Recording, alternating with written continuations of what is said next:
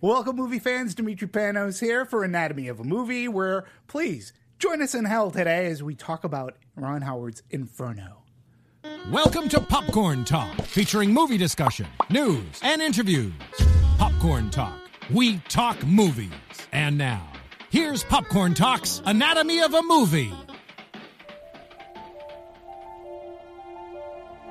Thank you very much for joining us in today's edition of Anatomy of a Movie, where today we're broadcasting from the seventh ring of hell as we talk about Ron Howard's adaptation of the Dan Brown book, Inferno. Today, I have a very special host. First time we've ever worked together. Please say hello to Emily Harlan. Hi everyone. I'm excited to be here. I'm excited to be working with you. I'm excited to be working with you. Film. Me too. So, before we get into it, where do people find you on social media? Yes. Support you on social media? Yes, you can follow me on Twitter and on Instagram at OMG It's MLE. Fantastic, and then we'll remind everybody at the end of the show. So as I mentioned, we are broadcasting from the seventh ring of hell to talk about Inferno today. We always open up the show with opinions. So Emily, yes, please. Yes. Do me the honors. Let's crack this thing open. Yeah.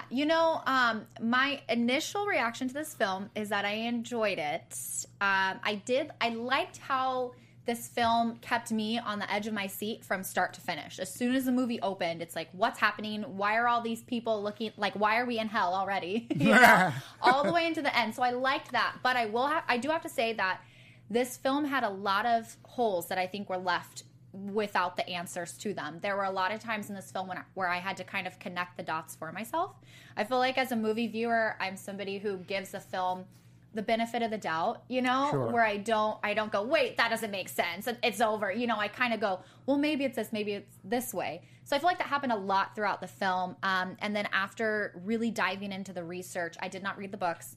And after seeing the reviews of people who read the books and seeing how upset they were that the ending was changed, I can understand how a lot of people were not happy with this film. And it reflects, and I think, how it was received. Well, I'm going to go to you a little bit later on because I want to know how it ended in the books. And, I agree with you 100% about, I always try to give a movie the benefit of a doubt. I do. I rarely, if I've ever walked out of a movie, regardless of how bad it could be. I always hope that things could turn around with a plot twist or something. Yeah. So, and I should preface that regarding Inferno, that I read the first three of Dan Brown's books, Angels and Demons, The Da Vinci Code, and then Lost Symbol. And then Lost Symbol actually sort of kind of lost me.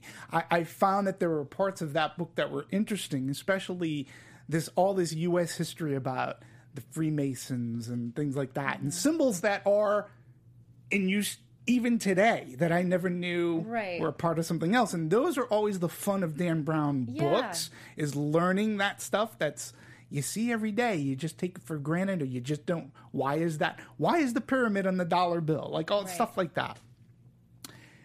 But then it's story-wise, it sort of lost me. So with that said, I was like wondering while watching this movie, why couldn't they have gone back to Lost Symbol? Like, that was the third book. It could have been fun in a national treasure-ish sort of way. But instead they chose Inferno. And folks, you hear me say this every now and then, the movie made me angry. No. It felt as if it was in the seventh ring of hell for a movie. It was preposterous. I found it ludicrous plot points and twists, a setup that was so elaborate without the setup of a fake hospital and fake wounds. And it was too much work for the bad guys to do. On top of, they finally got to a sequence that I was enjoying, which happened to come at the very end. It was this sort of kind of underwater sequence thing. Right. And then they ruined that too by it just going on forever and just becoming just stupid. This business, or Hollywood or the movie industry, is always like, why aren't adults going to movies? I believe because of movies like this. Yeah. Because they just, like, why? Why are you going to... It had everything. It has adults in the movie. It could have been a far better movie. It just we all know going in, if you're adapting a book, it's going to be different from the book. Yeah. It's rarely is it so close to the book that there are going to be some changes. This one could have used some major changes. I would have been fine with it. I didn't read the book, but why they stuck with probably, from what I understand, the worst received of these series of books by Dan Brown, like I just don't get it. Yeah, it did feel like this movie was completely separate from the franchise. Like, it did not feel to me like it was an extension of the Da Vinci Code or of Angels and Demons. You know, before I watched the film, I binged watched Da Vinci Code and Angels and Demons, thinking like, okay, I need to refresh my mind, because there's going to be something that's going to happen. I'm not going to understand it. You could have not seen the other two films and been completely fine with this film. Like, it felt like a completely separate movie, a completely separate franchise, and I didn't like that. You know, it's funny. It's interesting that you say that, though, because in Ron Howard's illustrious career, and he has had an amazing career as both an actor, as a director, Eat My Dust, working for Roger Corman, Splash, Apollo 13. I mean, you look at this guy's library of work. I'm a huge fan, okay? And when you look at his movies, the one thing that he's never really done is a sequel. Right. You know, there's never been a sequel to Splash. There was never Night Shift, I believe, was him too. And he says the only reason why he's done these, like 3 of these stories, is because he doesn't believe they are sequels. Right. He believes they are episodic. Each one is their own story. Right. And it's not a follow-up to the previous one before. One. And if you think about it, he did Da Vinci Code first. Yeah. Angels and Demons was second. Order-wise in the books, it was Angels and Demons first, Da Vinci Code, then Lost Symbol in this book. Right. So it's interesting that you pointed that out and thought about, because that's Ron Howard's whole thought of, I'm really not making a sequel. And I understand that. It's like, in a sense, they're very episodic, almost like James Bond. Yeah. You know, and they in this movie, I felt they wanted to go extravagant locations, you know. But you're right. I felt that the puzzle solving, which is to me the most fun part of this, like learning the history of Da Vinci or Angels and Demons, which had this Star Trek-ish antimatter kind of thing that we have to find, but there's puzzle solving. This one there was no real puzzle solving. I know, that's what I think I was most disappointed about in the film, is that when they first introduced Inferno and talking about Dante's Inferno and all of the levels of hell, and I thought that we were going to really dive into that. I thought we were going to maybe dissect every layer and kind of go into detail. And I didn't feel like there was that that wasn't there at all, I felt like. You know, they briefly touched on it, but I was kind of disappointed that there wasn't that puzzle solving, because that's what I enjoyed of the other two films, is like, the 4 elements and trying to figure that out and everything. And so I felt like this movie was really lacking that. And I think one of the big reasons was because they tried to introduce this whole like new world technology and new world kind of feel to the film, and I just feel like it kind of fell short a little bit. Yeah, I don't disagree. But why don't let's get into this a little bit, because regardless of regardless of how much I really dislike this movie, we're not here just to bitch and moan, and you did like it a little bit more than me as well, which is fantastic. But for you, the audience too, for whoever is online watching us, I always think that the movie-going experience is one that's better even shared.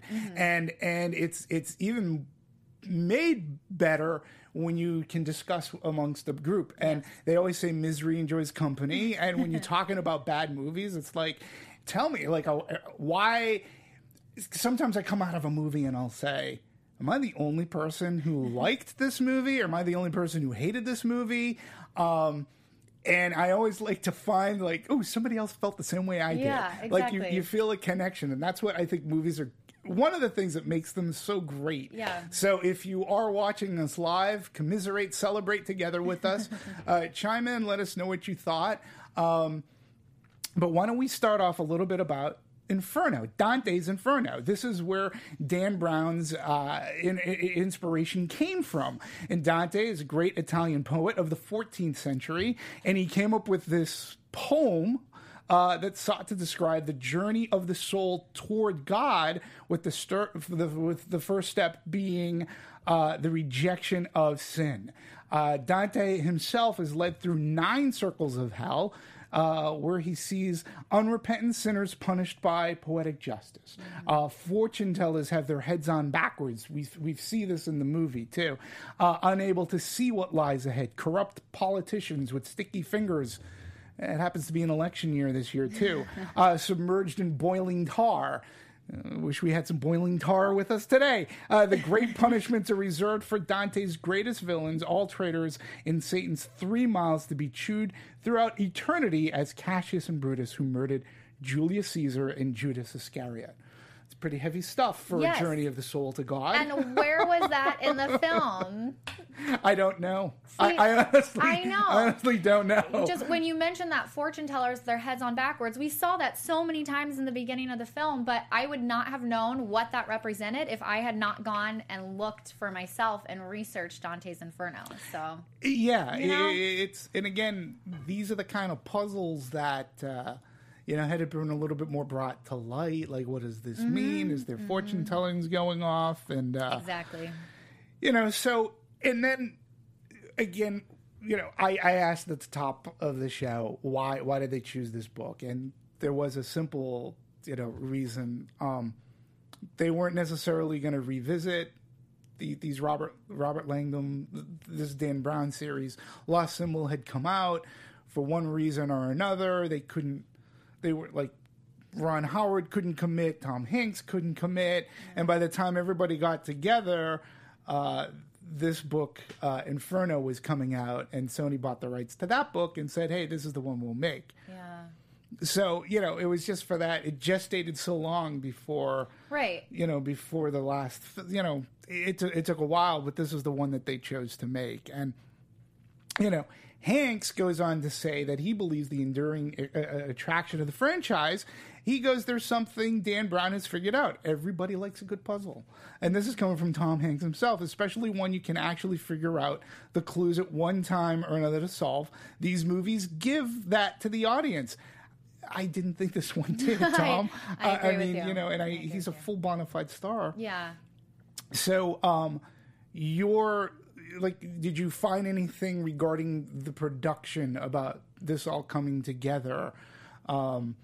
Regarding Ron Howard, obviously we said, not a sequel guy, but he enjoys the series and he comes back to it because he doesn't feel that they're sequels. And that to me was probably the most interesting part of it. Yeah, well, and I know he did say, he's quoted as saying he does not like sequels at all, like does not want to be involved with them at all, which is so funny that he's kind of wrapped up in this franchise. But I did hear that during location production code name, this movie's production code name was Headache. So I think some people, it has different meanings maybe for some people. But, and it was the shortest film in the trilogy, I heard as well, which is, probably good for you that it wasn't, it felt like forever. Dragged. Yes, it did feel pretty long. But, Dan Brown was an executive producer of this film as well. So I wonder how much he had his hands involved in this, especially since the whole ending was changed. That kind of shocked me to see that he was one of the executive producers on the film. Yeah. So, that means he gets a big check too. Yeah. Is it for him to stay quiet though and not? I really wish I could find out if he gave his okay on the changing. It's I couldn't find anything about that, and usually when an author, like you read about it from the woman who wrote the Hunger Games and such, that they're good with, like, if it's an adaptation and they bring the author on board. Like I should preface, there was a time where the author really didn't matter.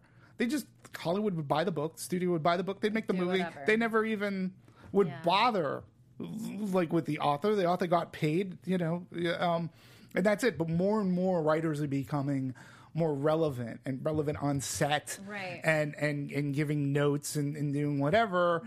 This one, I could not find a word where Dan Brown said, "Oh yeah, no, it was all good with the changes," because it seems to be a common thing these days when there's an adaptation. Said author says, "No, I was on board with what they did," and not in this case. No. So let's talk about that for a second before we go back into casting. The ending was different. So Right. In the book, In ahead. the book, what I've heard from reviews is that the plague that has been designed by Zobrist is actually released into the air, and half or more than half of the population is affected by it, and it doesn't kill people, but it makes them infertile. So they still are able to deal with this notion of overpopulation in the world without actually killing people. So the way that I saw that people who read the book kind of perceived it as, it was almost like a humane thing to do. When I'm reading all the reviews, I'm like, wait, what? That doesn't seem like it's, right on any level. But people, seems to take away a little bit of choice. Exactly, yeah. But people who read the books were kind of saying that the whole message that Dan Brown had written into this book was lost with the film, and that they still, didn't do anything to deal with the overpopulation that was happening. So apparently in the film, Sienna still is against Robert Langdon. She still is trying to, work against him at the end, and there's all that's the same. But in the end, the plague does get released. Right. So that's a huge change from the ending of the book. So. Yeah, I would say that is a change. But this in the movie, this movie makes it a grand point to say that this is going to wipe out 90% of the population. Right. Basically, we're starting from scratch. Now, here's my problem. Like, this is a trope done and done and done. Whether it's from James Bond, Hugo Drax, that's what he wants to do, or for Spy Who Loved Me. The villain in that movie wanted to, he wanted to wipe out the population and bring everybody under. It's a James Bond story. Like, I'm going to wipe out the population, and then we're going to restart, and I'm going to be ruler, and we need to reconnect. So I was having some issues with this, with that issue. To me, this wasn't a commentary movie. Mm-hmm. It was basically, it was like, here are the bad guys, or this is the main bad guy.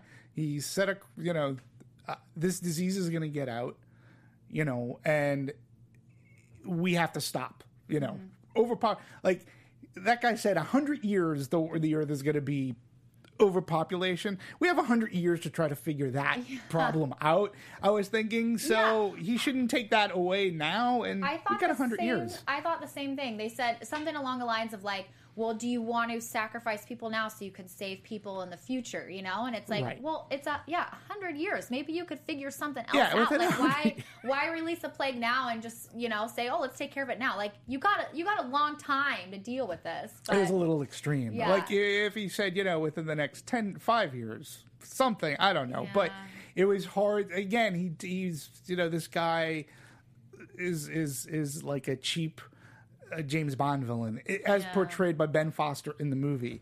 And you mentioned Sienna, played by Felicity Jones, who's getting some good work this year. Yeah.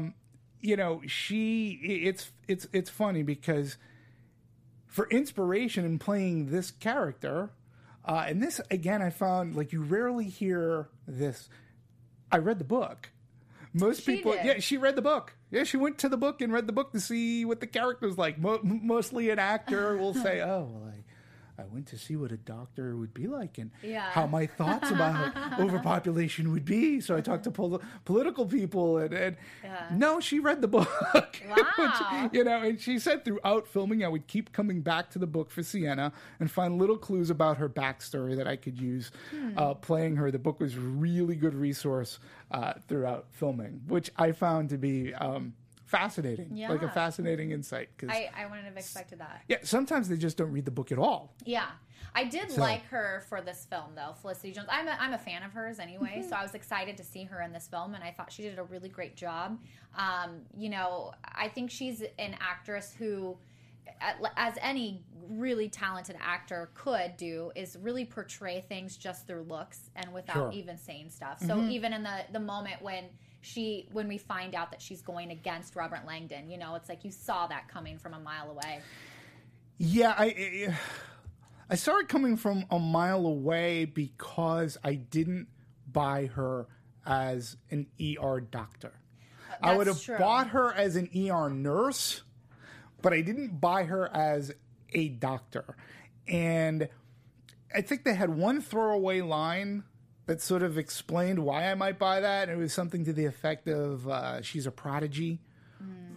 She was wicked smart is basically it. And so, she, so I was like, oh, okay. So she's like Doogie Howser to an extent.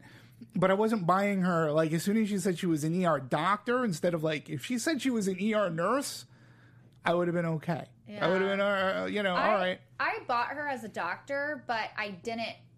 As soon as the opening of the movie happened with the locks on the hospital doors and the fact that nobody else is in the hospital other than these two doctors, that's when I kind of was like, okay, this seems a little sketchy. Like, what's going on, you know? Right. But before they introduced that, when it was just her telling him you were in it, whatever her explanation was, you had a bullet wound, and I bought that until I saw the locks on the doors and all that. And then I'm like, okay, this is getting a little weird. What's happening here? So I was buying the bullet wound to an extent until, well, who shot him and why? Like, I couldn't figure out. Like, they made such an elaborate setup to indoctrinate him into their cause that I was like, that I'm sorry, that's just too much work. Yeah. You're setting up a fake hospital.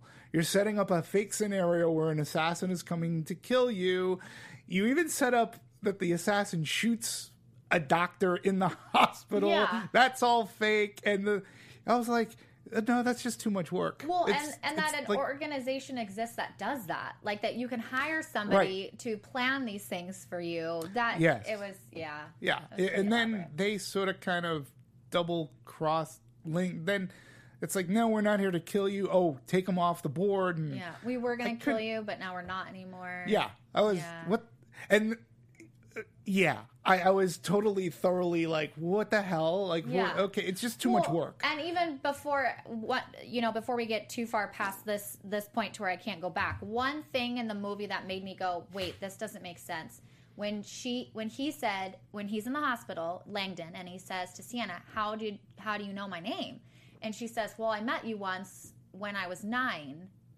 And I'm like, 20 years later, you wouldn't remember somebody that you met when you were 9. Like, I don't remember anybody I met when I was 9, let alone 20 years later, So that was one of the things that kind of made me go like, wait, this seems odd. But yeah, so there were a few points in that hospital scene that were a little off. Yeah, it was just, I don't know, it was interesting. And then there was the whole, there was a scheme to steal Dante's death mask. Yes.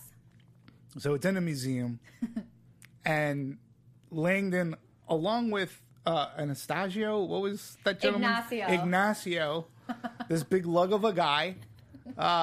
They just walk up to the case in a museum, slide up the back part of the case, take the mask, and pretty much leave. Yeah. Like, there were no alarms. There was like nothing. Yeah. That's like, I've seen a Pink Panther movie, and like the Pink Panther diamond is encased in laser security. I'm like, there was no alarm set off. Or, like, if this is such a precious artifact, like, you can't get the Mona Lisa. You can't even in National Treasure when they're stealing the Declaration of Independence. Like, there are things to get through, and then there was this guy Ignacio, and then what the hell happened to him? Where'd he go? Where are you, Ignacio? Yeah, in a flashback, he gets bit by a snake, and I'm like, what the hell happened to him? Yeah. It was just like the most bizarre thing going on, and it was just, again, there were just things like going, what, there's no alarm in this museum? Yeah. And then he happens to know somebody, and he doesn't remember, and he's not arrested on... Yeah. Okay, let's talk about locations, because these were, to me, perhaps the most fascinating part of this movie, as they've been in the past movies. Yeah. Although in this movie, I do believe that the locations are just used as locations. I didn't learn. Again, the other fun about the books and the movies is that, you know, you're learning about the Vatican. Yeah. You know, you're learning about these various things, or you're learning about the Louvre, something like even as a book reader, as an audience member, you come away, oh yeah, that's sort of cool. I never knew that. Yeah. You know, and it's above and beyond just taking the tour. Like Dan Brown would thoroughly research his stuff. You know, so the filming kicked off in the spectacular St. Mark's Square in Venice. And as Langdon and Sienna are following clues to, I don't know how you pronounce it, Doge's Palace, or it's Doge apostrophe S. I'm going to say Doge's. Yeah, if somebody correct me, I don't know. So St. Mark's Square, or the Piazza San Marco, is symbolic of the heart of Venice. This plaza has been used in a ton of movies. We've seen, again, I throw back to James Bond and such. The Grand St. Mark Church at one end, Campanile Bell Tower rising in the middle. You know, it's... And you know, you get the sense of Venice. I personally, there was an overhead shot of Venice that was like, oh, that's sort of cool, because we always see Venice from the ground with its canals, right? But you never see it. That shot was cool. I will give it that. Yeah, I did like that. When you know, looking at cinematography and just kind of the direction of, you know, the landscape, I thought they did a pretty good job at some points throughout the film with showing the vastness of the cities and showing different locations, you know, in the garden scenes and the, you know, and then when they're in the city. So I did like that. Yeah. I thought that was nice to see. Yeah, and then Florence was also used. So chase sequence through Florence. This movie is a long chase sequence. Right. You know, so they're being chased. Pretty much the entire film. Yeah, the entire film. It's either people chasing Landing or Landing chasing other people. Yeah. There's always a chase, but you know, going through Florence, the Grand Gardens of the Palazzo Pitti. Now, I've never been to Italy. Me either. Would love to. Me too. If anything, for the food. You know, and so, you know, the Palazzo, a huge palace back in the 15th century. And see, and these are the things, too, that it would have been nice had something happened inside these palaces that would have led them, oh, here's a clue. Did you know that the Palazzo Pitti had this going on for it? Or, you know, it would have been nice had in this movie the locations led to Dante's something. I feel like the only thing I learned about these places is that there's a lot of secret passageways. Right, was pretty much the only thing. Yeah. So, you know, they go through places like the Plaza Vecchio, and the Inferno production filmed for 4 days at the Plaza Vecchio to capture scenes of Langdon tracing his steps through the events that lead to his situation. You know, so they had a great listen. You know. Why do you do this movie? Hey, we're going back to Italy. Okay, that's fine. Done. Yeah, we're going to film in Budapest. Dude, never been there before. All right, it'll be a great trip. So, you know, it's, I get it. You know, you're filming, it is a free trip to Italy. They had been there before for one of the previous movies. It just, I don't know. I wished in this movie that the locations were better suited, because before the locations were part of the plot to move forward. Now, I did find that they did go to Budapest too, and this I found interesting. Actually, a majority of the film was shot in Budapest. It even doubled for other cities. So several scenes in Budapest. Much of the stage work was done there. Out on location, the city's European film was able to double for the location and much of the rest of the film. So I found that very interesting. Yeah. Tax break, it's probably cheaper. Yeah. You know, and let's talk about a little bit. I'm going to go back to Budapest in a second, but I want to talk about cheaper.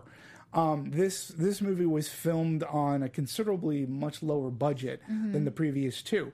I believe that Da Vinci Code was done for $125 million. Angels and Demons was done for $150. This movie was done for $75 million. Yeah. So I saw that note too, and that kind of shocked me.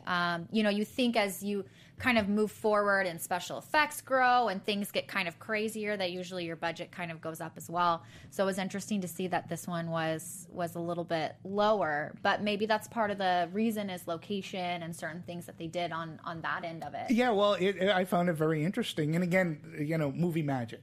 So again, regardless of whether I like a movie or not, there could be some part of movie magic that I always like to talk about. So the stealing of the death mask, going to the location of the death mask was actually filmed in Budapest. That doubled as the Plaza Vecchio.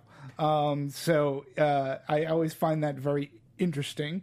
There was a museum of ethnography in Budapest. Is one of Europe's Europe's largest, most important museum. So they filmed there a lot. Scenes with Langdon and Sienna being chased through St. Mark's Basilica's subterranean chapel in Venice were filmed in a basement in Budapest, at Caselli Museum in Budapest. So, they did a lot, and I think that probably had a lot to do with the budget. Yes. So, and then we'll talk about how budget can. We'll talk about how it could affect or not affect the gross in a little bit, but I just found all this stuff about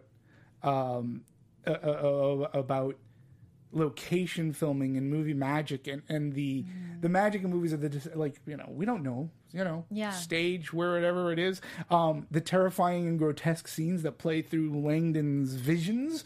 They were shot in a picturesque street in the side of Hungarian State Opera House, right? Which is crazy. And also one note that I found on that is that they actually used 9,000 liters of fake blood. Yes. And that shocked me. I thought for sure that scene, had to be, like you said, movie magic, some sort of like CGI stuff going on. But the fact that they actually used that much, 9,000 liters of fake blood made with sugar. Yeah. Yeah, I found that, again, I was thinking about that going, it was probably cheaper other than having to That's true. digitally do all special effect blood flowing down, steps in like a mass tsunami-ish kind of wave. So I thought about that as well. Whether or not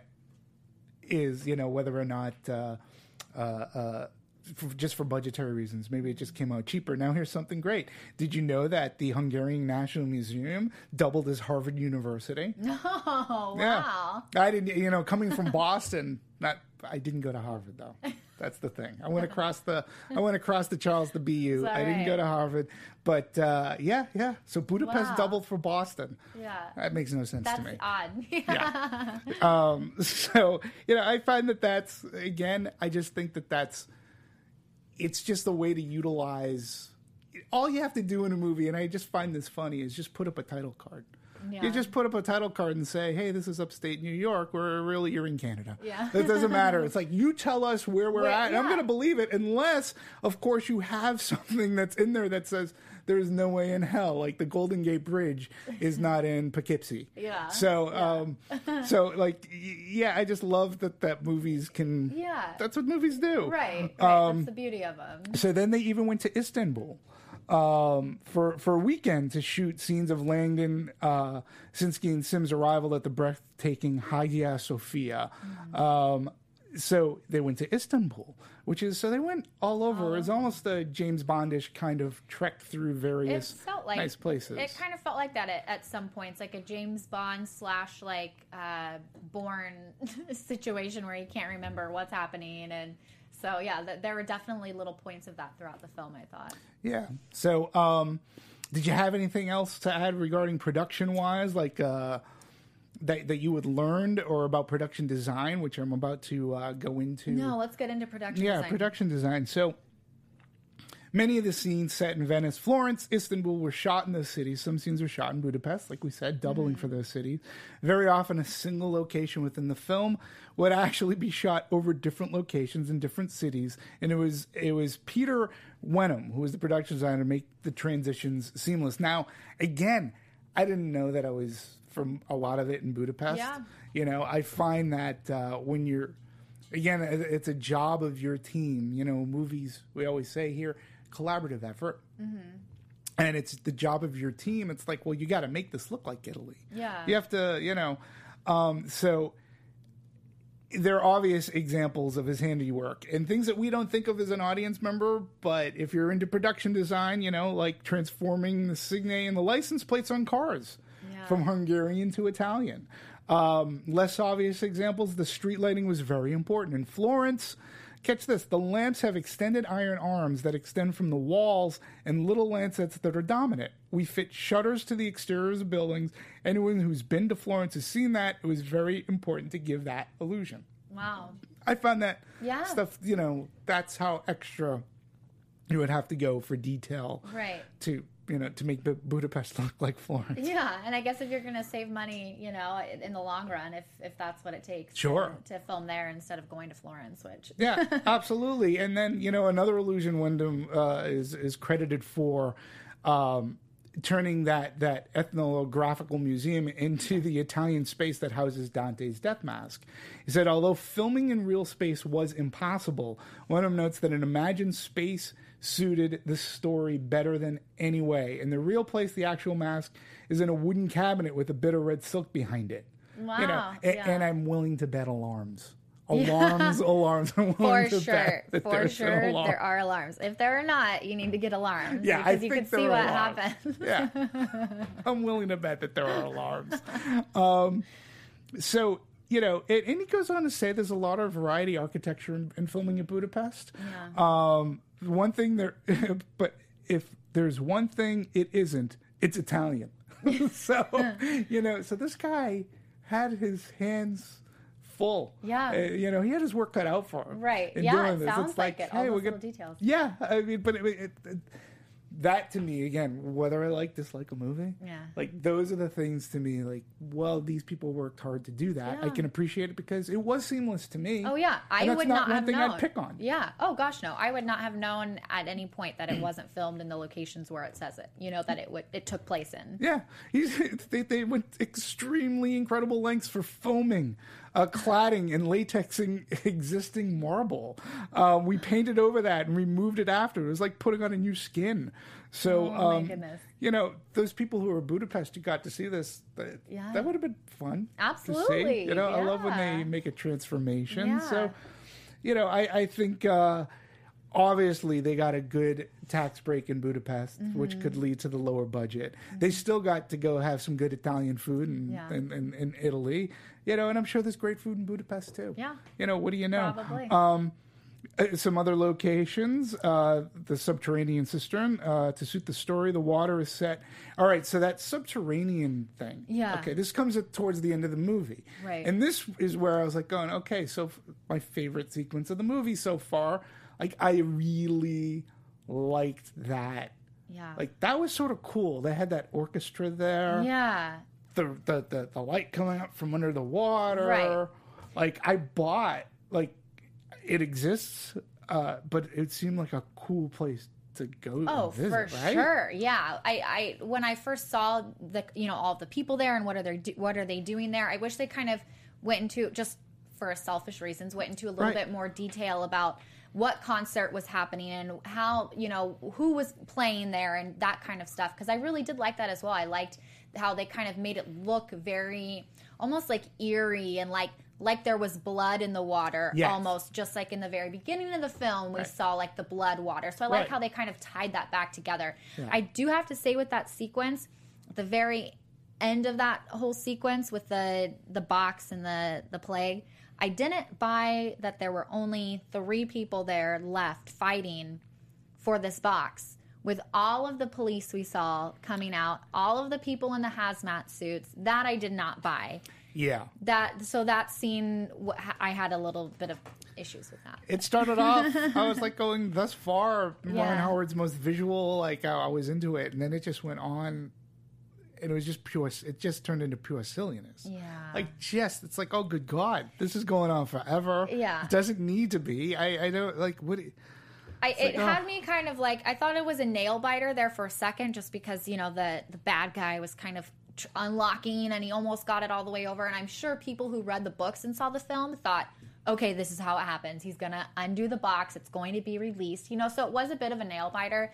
But the whole time I'm like, out of all those police we saw, like, why is it only you three here fighting for this? I think the water may have been too cold. Yeah, probably. Nobody wanted to jump I don't know. But it looked beautiful. It did. I mean, that whole area. Yeah. You know, and that's why I felt, oh, okay, this is at least visually interesting. And we have this orchestra and, you know, this is going on. And then in the background, we've got, hey, you know, you got to stop. And, oh, I couldn't figure out, this is the other thing, too. So Sienna sets off the bomb. Yeah. I would have figured she would have been blown to pieces. But... Apparently not. Oh, well, whatever. So, you know, there are some other fun facts that I found out. How about yourself? Was there anything else that you found that was interesting, whether it be about production or cinematography or editing? Let's see if I have anything in here. I know one of the main points that I just thought was so interesting was just the liters of blood. Yeah. Or, sorry, fake blood that were used. That one was a huge point to me that I did not expect. Well, then you may find this interesting. So Zobrist's deadly virus, the Inferno. Okay, catch the recipe for... This is a recipe for a virus, folks. Okay? It's 40% water, 30% vegetable oil, and 30% tomato ketchup, which is 60 and 40. That's 100% right there. Wow. So, yeah, That's tomato ketchup. You can make a virus with You tomato can make... So, you budding filmmakers... If put you it in a bag. Yeah, put it in a tube. It's like, you got a virus right there. So... That makes sense, though, now that I think about it. I could visualize it now. Yeah. So, now Ron Howard enlisted the help of a philosopher and futurist, Jason Silva, to help build a harrowing YouTube video Zobrist produces to support his idea that overpopulation will lead to the human extinction. So, for you people who are familiar with Jason Silva's work, Ron Howard went to him personally. Yeah. You know, and again, I want to go back to Ron Howard again. I, for lack of better words, grew up with this guy from, you know, seeing reruns of the Andy Griffith Show to Happy Days, you know, and then watching him, like, it was a big deal. Like when Splash came out, like, I was like, this is the guy. Like, it was a big deal. And I was privileged to be working at Universal when he had movies like Apollo 13, which is great, and The Paper, you know. And this guy has done comedy. He did Parenthood's great movie. Gung Ho, I think, is a very underrated comedy from Ron Howard, you know. And then he does Willow. You know, this guy's career has just been amazing, and he's done it from drama to comedy to fantasy world, you know, even. You know, but recently, like, the last really good movie I enjoyed watching that again, a very underrated movie, is a movie called Rush that he did. It was about Formula One. It's just a fantastic, what a great character piece and drama, all with the thrill of car racing. You know, Heart of the Sea, Phil and I, we talked about that movie. I believe Marissa was on that panel. We enjoyed the movie to an extent, but his visual style was really good, and you know, it was again another adaptation of a book.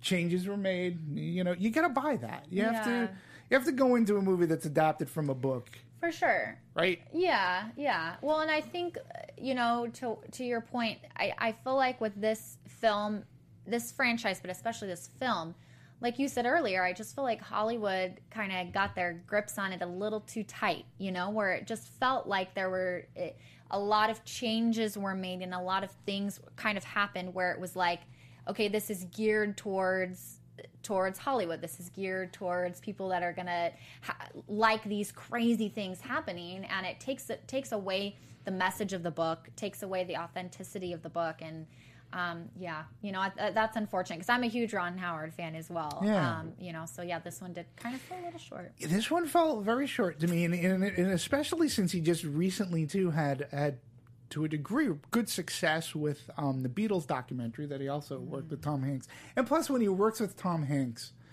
when you get these two people together, you go in expecting a higher caliber of Greatness. movie. Yeah. You know, well, and I you have do. I have to admit that when I first heard Inferno, I did not know that it, because like I said, I have not read any of the books, so I did not know that it was an extension of the Da Vinci Code and Angels and Demons and all this. So I just saw Tom Hanks, Inferno, Ron Howard, done. I'm going to see it. Done. I don't even care what it's about. It's going to be great. And then, later learning, oh, okay, this is actually, part of this franchise. And yeah, so you think going into this that this is going to be like an exceptional movie. You hope with the pedigree of talent that's Yeah. involved. And again, I go back, I talked about adults. Like, people complain there's not enough out there for adults. And yeah, I mean, you would expect that a movie where the actors, they didn't really pander. They don't pander to a younger audience. I mean, Tom Hanks is a star. His love interest is, now Felicity Jones, she's probably the youngest in this entire cast, okay? Right. So you had the elements here that really could, I just say, use the title, just completely go off the page and get, David Koepp too. He's a guy that has a career. He's written for Spielberg. David Koepp is a good writer. He's directed as well. Mm-hmm. I just don't, they missed the boat on this, and they could have turned, a bad book into at least a good movie. Yeah. And at least something for the adults, for anybody. Like this could have been a great date movie. Yeah. And suspense and action, I think, can hit all quadrants of people, not just adults. It's PG-13 movie, so I don't know. I just felt that they sadly missed the boat. But did you know that the prop department, speaking of Dante's Mask, they made 15 of those things. No way. 15! And they still didn't have an alarm. No. So they had 15 of ensuring they would never be caught without one. So I found that interest. I found that fascinating. Yeah, that shocks me because I don't see why they would need 15 of them. It's not like it gets broken or shattered or something where they're going to need to replace it if they need to reshoot. It's they always have doubles for almost everything, particularly costumes and sometimes depending on the budget. Yeah. Props that are being used in case somebody drops something. So I just found it interesting. Okay, so the scene where that assassin woman, Vientha. Yes. Okay, so there's a scene up in the rafters in the Hall of 500 in order to protect the Agent Flooring. The special effects department manufactured a fake pool of blood made out of red silicone. Wow. So when she falls down, that's interesting. And can I just say on that scene, as a female who wears heels, no way are you running on beams in wedge shoes. Yeah, okay. If I'm running on beams, I'm taking my shoes off and I'm gonna run barefoot because that kind of, when I saw her running, I'm like, what do you take your shoes off? Well, you're not gonna make it. Yeah, that's the Jurassic World complex. Yes, exactly. Yeah. So for you fashionistas out there, I'm just like, it's not practical, okay? Well, now that you're speaking fashion, for people who care about this, Langdon and Sienna were dressed in Ferragamo. Oh. Yeah, that didn't help the budget. but filming, they probably got it for free. That's why they went to Budapest instead. They're like, Now, whilst filming in Florence, the production made a donation to the Palazzo Vecchio for the restoration of the home of Dante's Mask. Wow. Which is, Hollywood can do good. Yes. And whilst in Florence, Ron Howard, again, we just talked about how great he is. He was honored by the mayor and presented with keys to the city. Wow. In ancient times, when it was common for European towns to be ringed by walls, visiting dignitaries were presented with a key to the city gate as a gesture of trust and kindness. Today's gesture is presenting the keys in similar sentiment.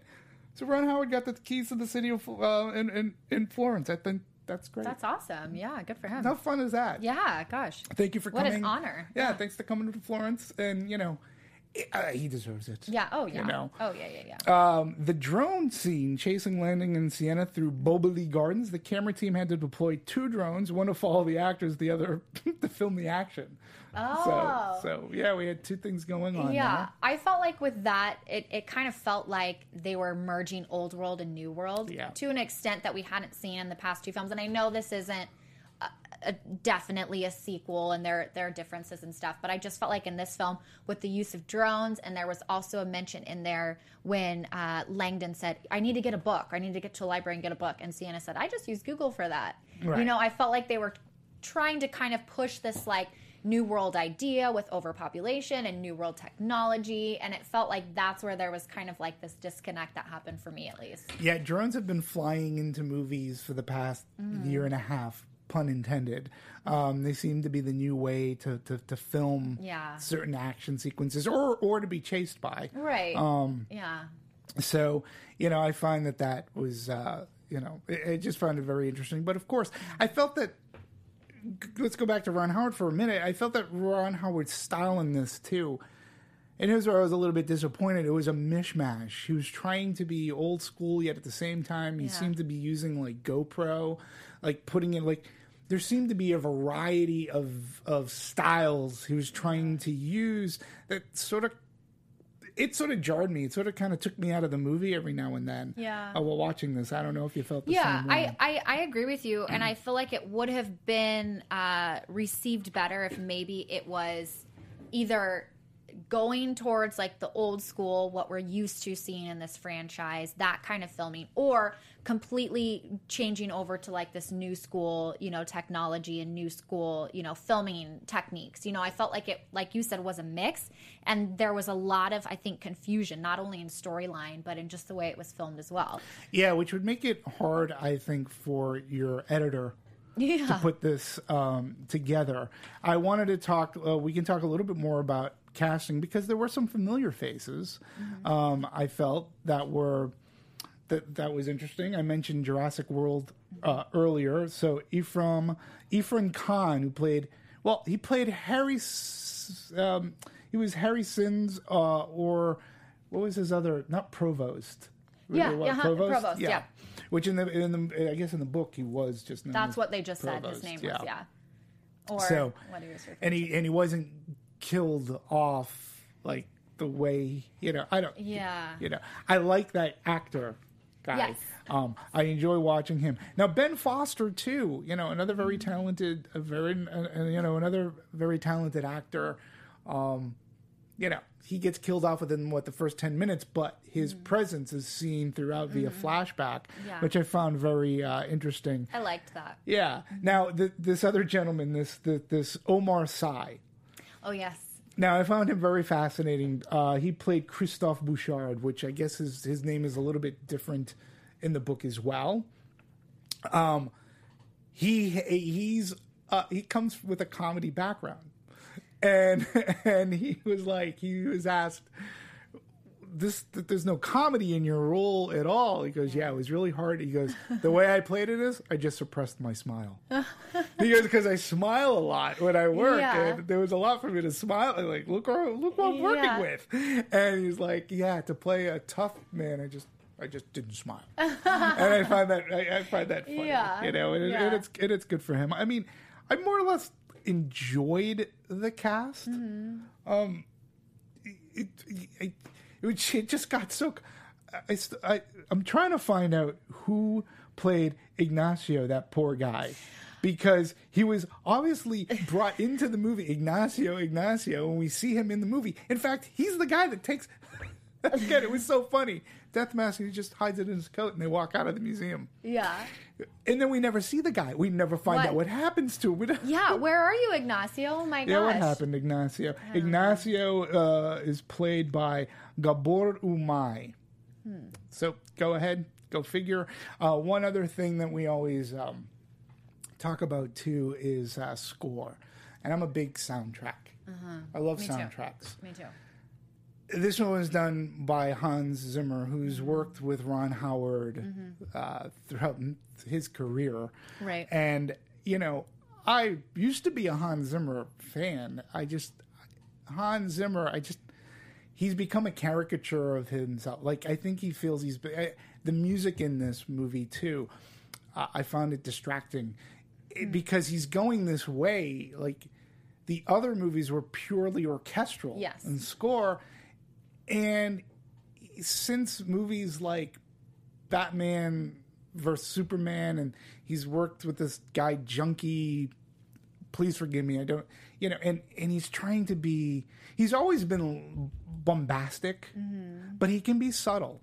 And with a symphony, he's very good. I mean, he's done things like Inception. He's worked with Christopher Nolan. He's done the Pirates of the Caribbean soundtrack, which have, really great themes to them and everything. And he's an orchestral guy. I found that the music in this movie didn't go with this movie. Yeah. Like, he's using too much of the synthesizers, too much in your face. Well, and I want him to go back to what he used to do. Yeah, I'm a fan of Hans Zimmer, and I feel like even every part of this movie, if you look at like directing, like we were talking about, and now even music, is so different from the last two films. And I feel like it's trying to bring in, like, I feel like a broken record, but trying to bring in like this new world type of scene, right? So we're not seeing the orchestral, which I love, and just watching Angels and Demons and watching the Da Vinci Code and having that orchestral music when they're in the Vatican and in the Louvre and in the, it kind of transports you to these places where this film had more of like an electric type of feel to it. I did like, and I guess just one difference is there were a lot of moments in like the suspense, if somebody was being chased or something was happening. It wasn't really like a full piece of music. It was almost just like a note, like a high pitched like note or something, which I didn't mind. I kind of liked that it kind of changed it up a little bit. Sure. But yeah, it was definitely completely different, I thought, than the last two films. And I enjoyed the music from the last two films, so I'm sad that wasn't part of it. Yeah, there seems to be a thing with score now transitioning away from full orchestra, which I'm really not on board with, especially with movies like this, because it can be so much richer, deeper experience. And Hans Zimmer is becoming more too like in your face, and there's nothing subtle about it. And for me, it doesn't enhance the action. It doesn't enhance suspense. It just sort of, again, it becomes a little bit jarring. Sorry, I'm just going to go back to Ron Howard again. When we look at his work, Frost Nixon was a great, I think an underserved movie. Cinderella Man. Then I got to also mention Backdraft. Yeah. I mean, when you look at this guy's career, it's fantastic. Does it just come up to, when you're doing an Inferno, does it just come up to saying, well, it's a job? I mean, I'm trying to think of the thought process here as to, like, why. I understand his last few movies, he hasn't been that $100 million man that we always come to expect from Ron Howard. Again, I mentioned Heart of the Sea, which didn't, make much wave at the box office. It just, when you're that talented of a person, like, you can look at that script. I mean, also this movie was pushed back, significantly. It was supposed to come out last Christmas, if I remember correctly. It was supposed to be out like November, December. They pushed it to like almost a year later. Almost a year to a time. Where it shouldn't have had any competition, and that also says something too. Like, how do you, like, I didn't hear anything about reshoots or anything. They just decided to push it back a year. So they didn't want it to play in the summertime because they felt it was too crowded. Not in January, February. Let's release this at the very beginning of November. That was something to be said. I did find a note in here that opening weekend it generated over $50 million, but this is in 53 international markets. And so it made it Sony's second best opening in October, which was shocking to me because you look at the ratings and the reception that it got, and it's not that good. Let's talk a little bit then about reception, about box office, because I do find this interesting. And interesting in the means that this is a studio's way. So domestically, this is, and again, I'm getting the numbers from these are numbers that I got from yesterday. Okay. I can try to get. We should try to be. A little bit current, right? So I'll work on that. But we have got.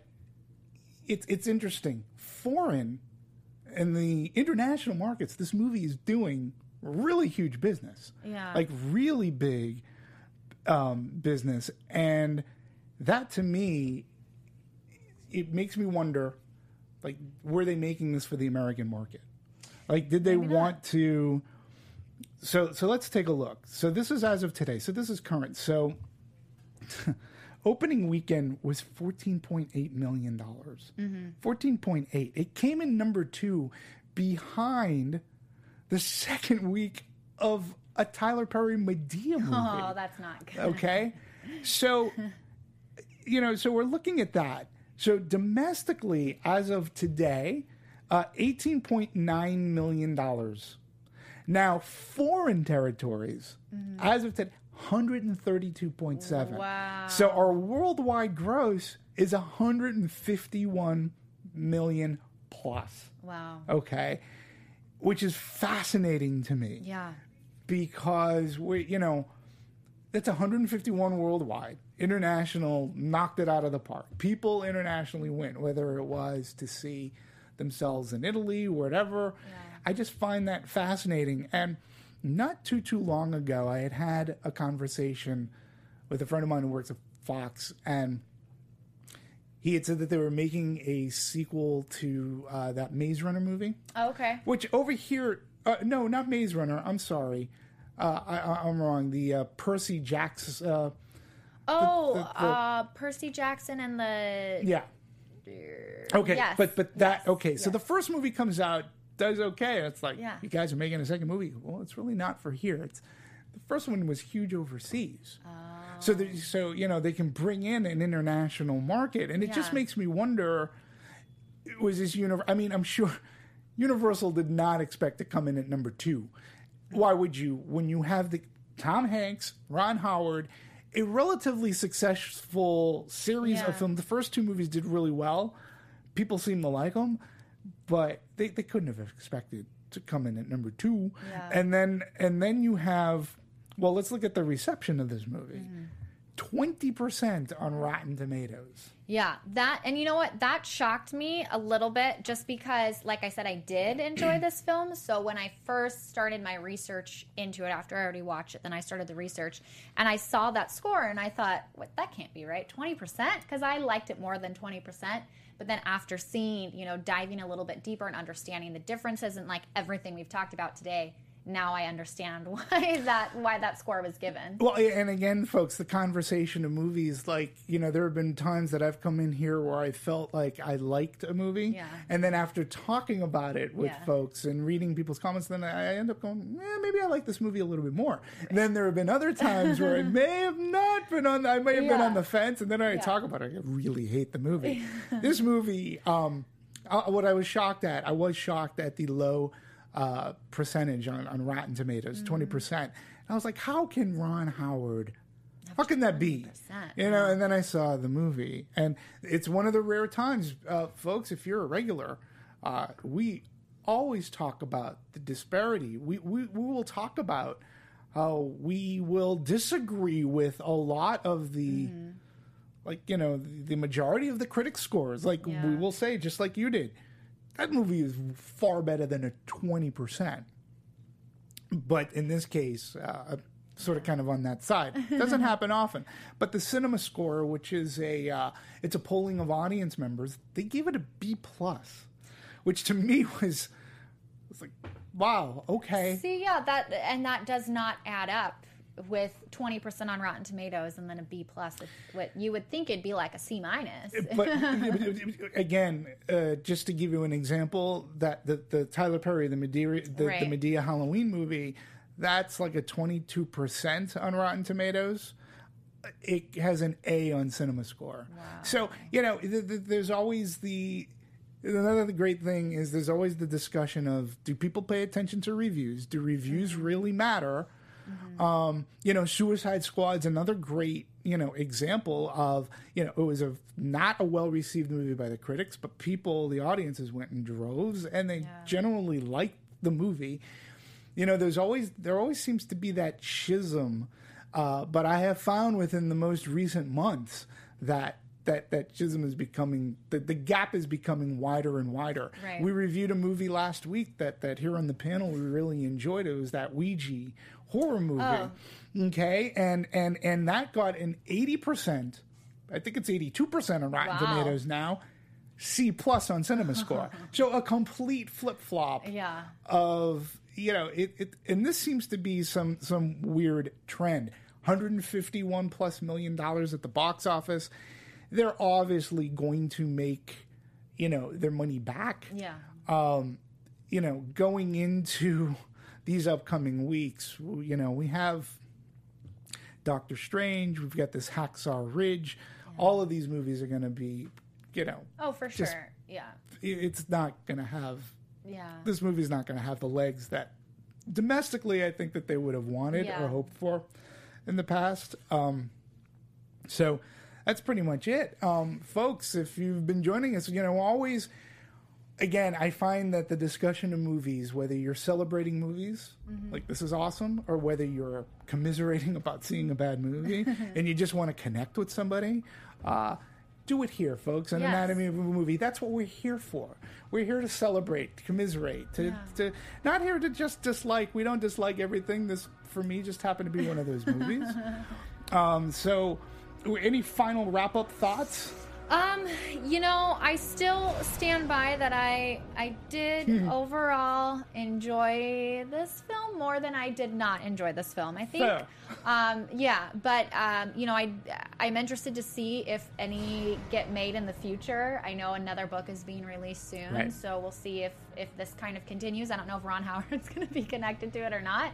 But I overall there were a couple questions, but I'm going to say I liked it. I think the next book would have to be huge and very well received if they're going to go forward. That's what I think. Please, again, it was tremendous to work together with you. I know, it was so fun. Thank you very much for being here and being part of Anatomy of a Movie. Again, please remind everybody how they can support you on social media. You can find me on Instagram and on Twitter at OMG. It's MLE. And folks, if you would please support me on Twitter. That's all I'm on, not the Instagram and all that other stuff, but it's pretty simple, at DMovies1701. So at DMovies1701, please support me. And listen, we've got hopefully great movies upcoming, including Doctor Strange, including Hacksaw Ridge, a lot of good Fantastic Beasts and Where to Find Them, La La Land. Some really good. We're going into Academy Awards season. Yay. So join us. Be part of the discussion. Celebrate, commiserate with us. That's what we're here for. We're not here just to review movies. We're here to open up a discussion about the movies and give some insight about how that movie was made. Thank you very much, as always, for joining us and giving us your time and tuning in. Until next time, so long, folks. Bye. Producers Maria Menounos, Kevin Undergaro, Phil Svitek, and the rest of the Anatomy of a Movie staff, we would like to thank you for listening and subscribing to the show. If you have any questions or comments, feel free to email or tweet us. I'm Sir Richard Wentworth, and this has been Anatomy of a Movie. The views expressed herein are those of the hosts only and do not necessarily reflect the views of the Popcorn Talk Network or its owners or principals.